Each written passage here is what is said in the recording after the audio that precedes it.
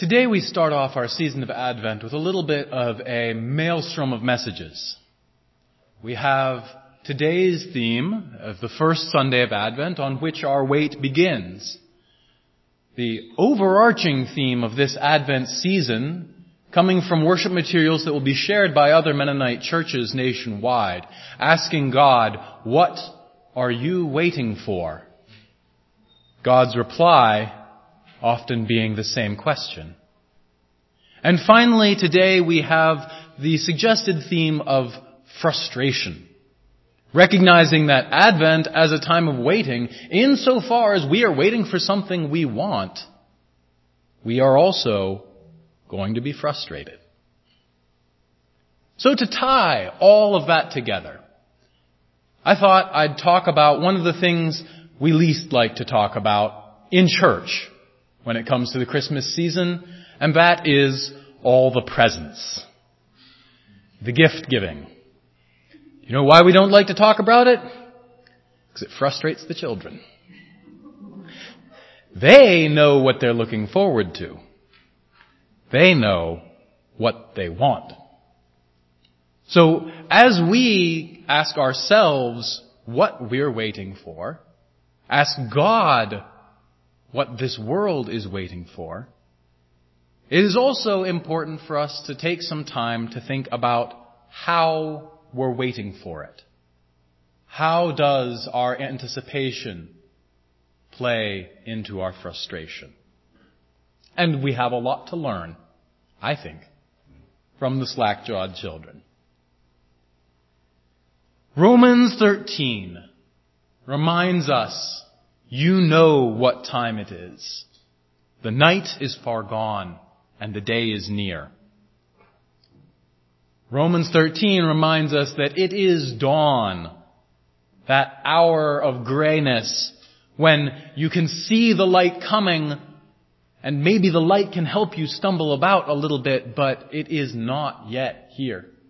And things are not yet plain. But, says Paul, live as though the daylight had come already anyway. Live honorably, wearing the full gear of Christ, not with rowdiness or screaming matches, but instead get yourselves ready. Ready for the coming daylight. Well, I got myself ready for the coming daylight this morning. Each of us started today, as starts every day, with the story of getting up. Something wakes you. You may not even remember what.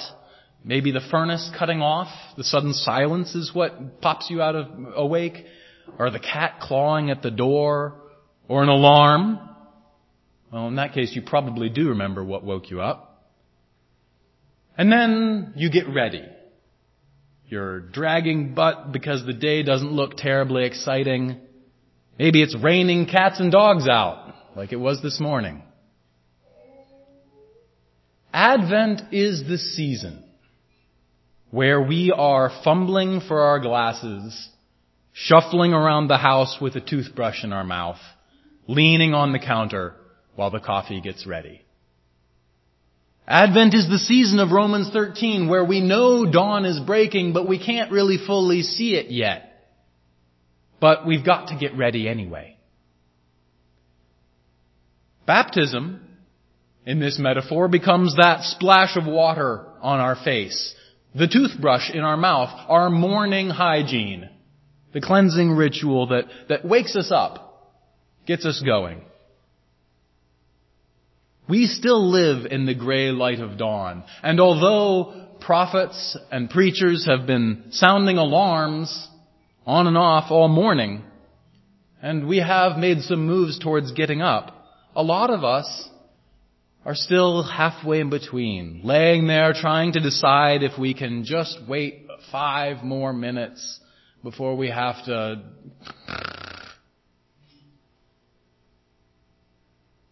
But that's not every morning, is it? There are rough mornings where we're really dragging our way out of bed.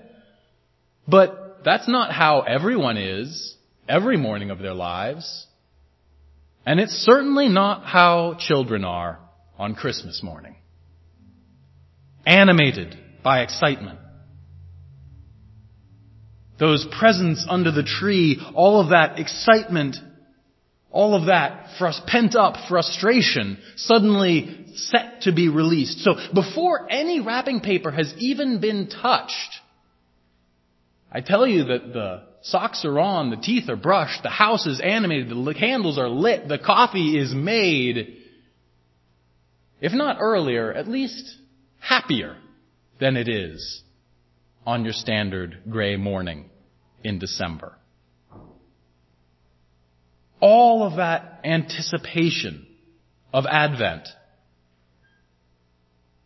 flavors it what otherwise would be a rather hard and dreary passage, well, somewhat differently. You see, this question, why do children get excited on Christmas morning, seems like a really stupid one at face value. Of course, they get excited because they're going to have snacks and presents and all sorts of wonderful things, songs and excitement. But what is it about snacks and presents that is so motivating? When I'm going to be getting something new, that's not the only time I find it easy to get out of bed.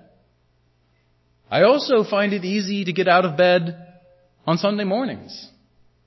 I find it easy to get out of bed in times when I'm not necessarily filled with excitement, but I've got something important to do. Something is driving me to get up, throw off those warm blankets. Animated by responsibility. And that same responsibility, I believe, has a lot to do with why children are excited on a Sunday morning. You see, toys are something new to do. Toys are a new experience waiting to happen. Toys are a new power, a new capability. With great toys, I guess there comes some responsibility. And although our responsibility that may drive us out of bed isn't always novel and exciting, nonetheless, there is a connection there between empowering riches, blessings coming,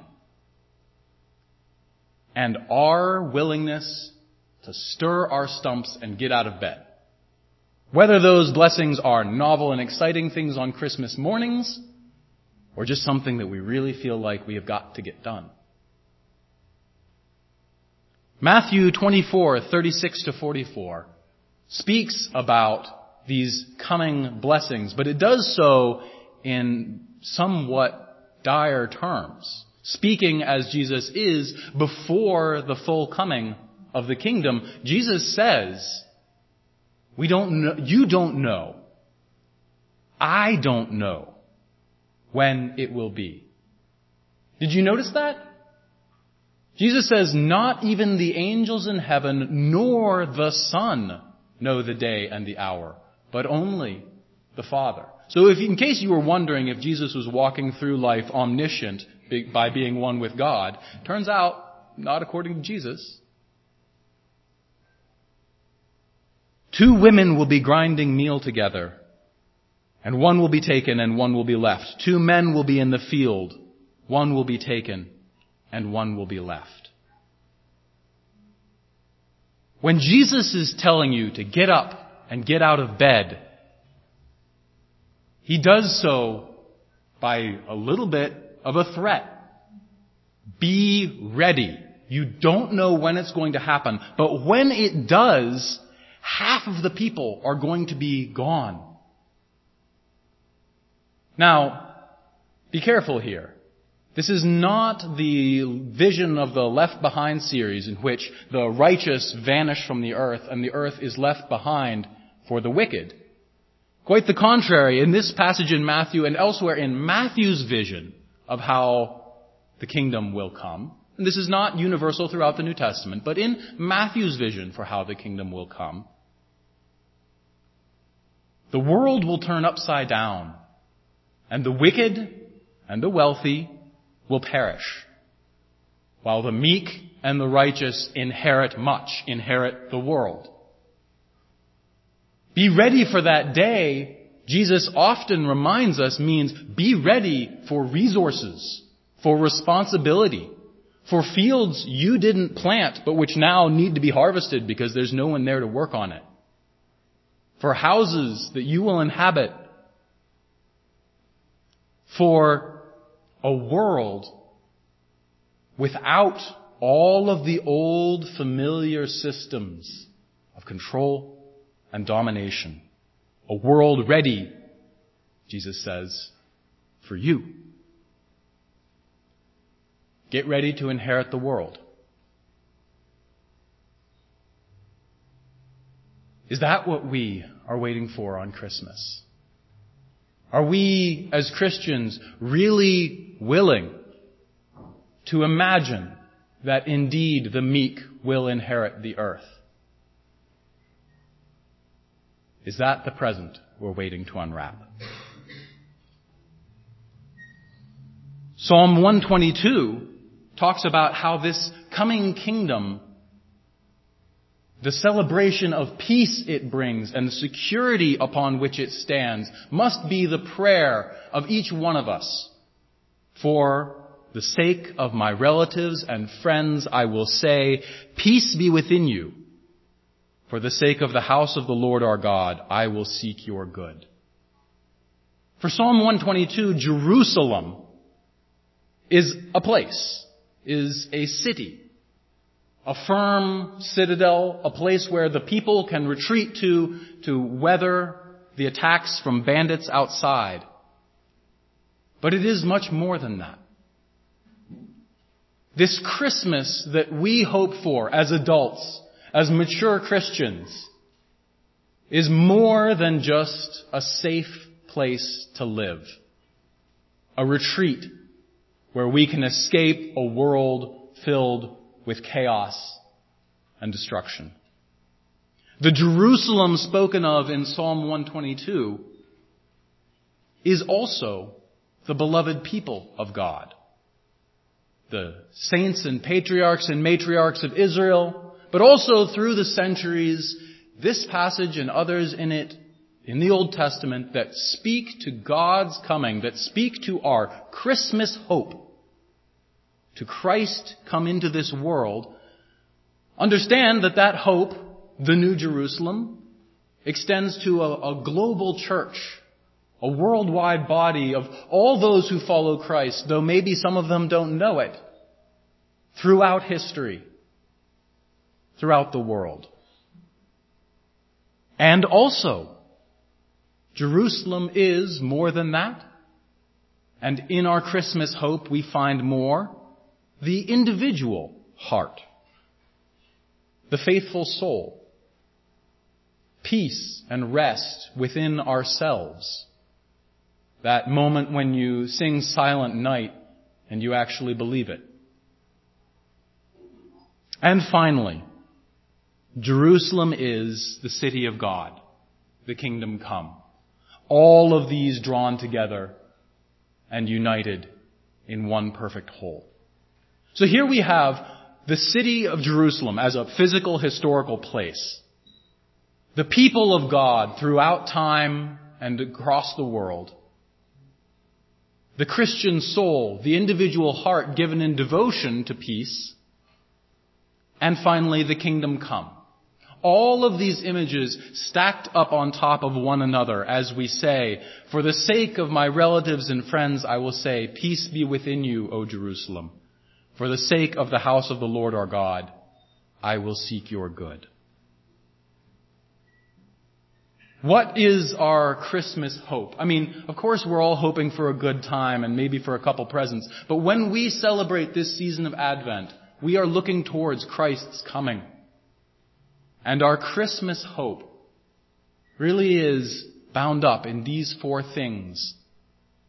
And in these four things not remaining separate or individualized, but drawn together as one shalom, one bundle of peace that God brings in to a warring world. This means that the fate of Jerusalem, the city, I believe, is tied to the fate of my heart and the peace in my soul. Jerusalem is a place that currently is filled with conflict. And we should do as the Psalm says and pray for it. Because I think that the day we have peace in that city will be a great day for peace all over the world. Must be a part of God's coming peaceable kingdom. And likewise, as we look toward our hope in Christmas, we pray for peace within the church, peace within individual hearts and minds, and God's coming global reign of peace. That is a Christmas present very much worth unwrapping. One that I hope, at least, excites us almost as much as our children get excited about a new dart gun. That excitement won't be a pure or clean feeling necessarily in our hearts. As we talked about before, any anticipation, any excitement comes with its accompanying burden of frustration. And so we ask this morning, God, what are you waiting for? How long, O Lord, must we stay in this apparently endless dawn? It has been the daylight coming, but the daylight not quite here since Isaiah on up. And although we heed the wake-up calls, it can be hard to maintain our excitement in the face of our frustration. So recognize your frustration for what it is. A blessed indicator of your excitement. If you don't yearn for Christ, if you don't yearn for the kingdom, then you would not be feeling the frustration that you feel about the world as it is, about your heart the way it is, the church the way it is, our visions of the future the way they are. If these things didn't hurt you, then that would mean that indeed you are not looking forward to Christmas. But insofar as we anticipate and yearn for the Christmas present we've been promised, God's kingdom come, well, Advent's going to be a little bit of a time of frustration. That is right. It is what lets us sing the gospel songs. It is what lets us cry out, "How long, O Lord?" Getting up in the morning is a surprising amount of work. It is astonishing how difficult it can be. And yet how easy it is when you're excited. Every gift we give our children, they could see as a burden of responsibility. I've got to play with it. I've got to figure out how it works. I've got to learn how to share it, right? I've got to worry about it now. But they don't. They don't worry about the burden of those small responsibilities in the face of the excitement of getting to do something powerful and new.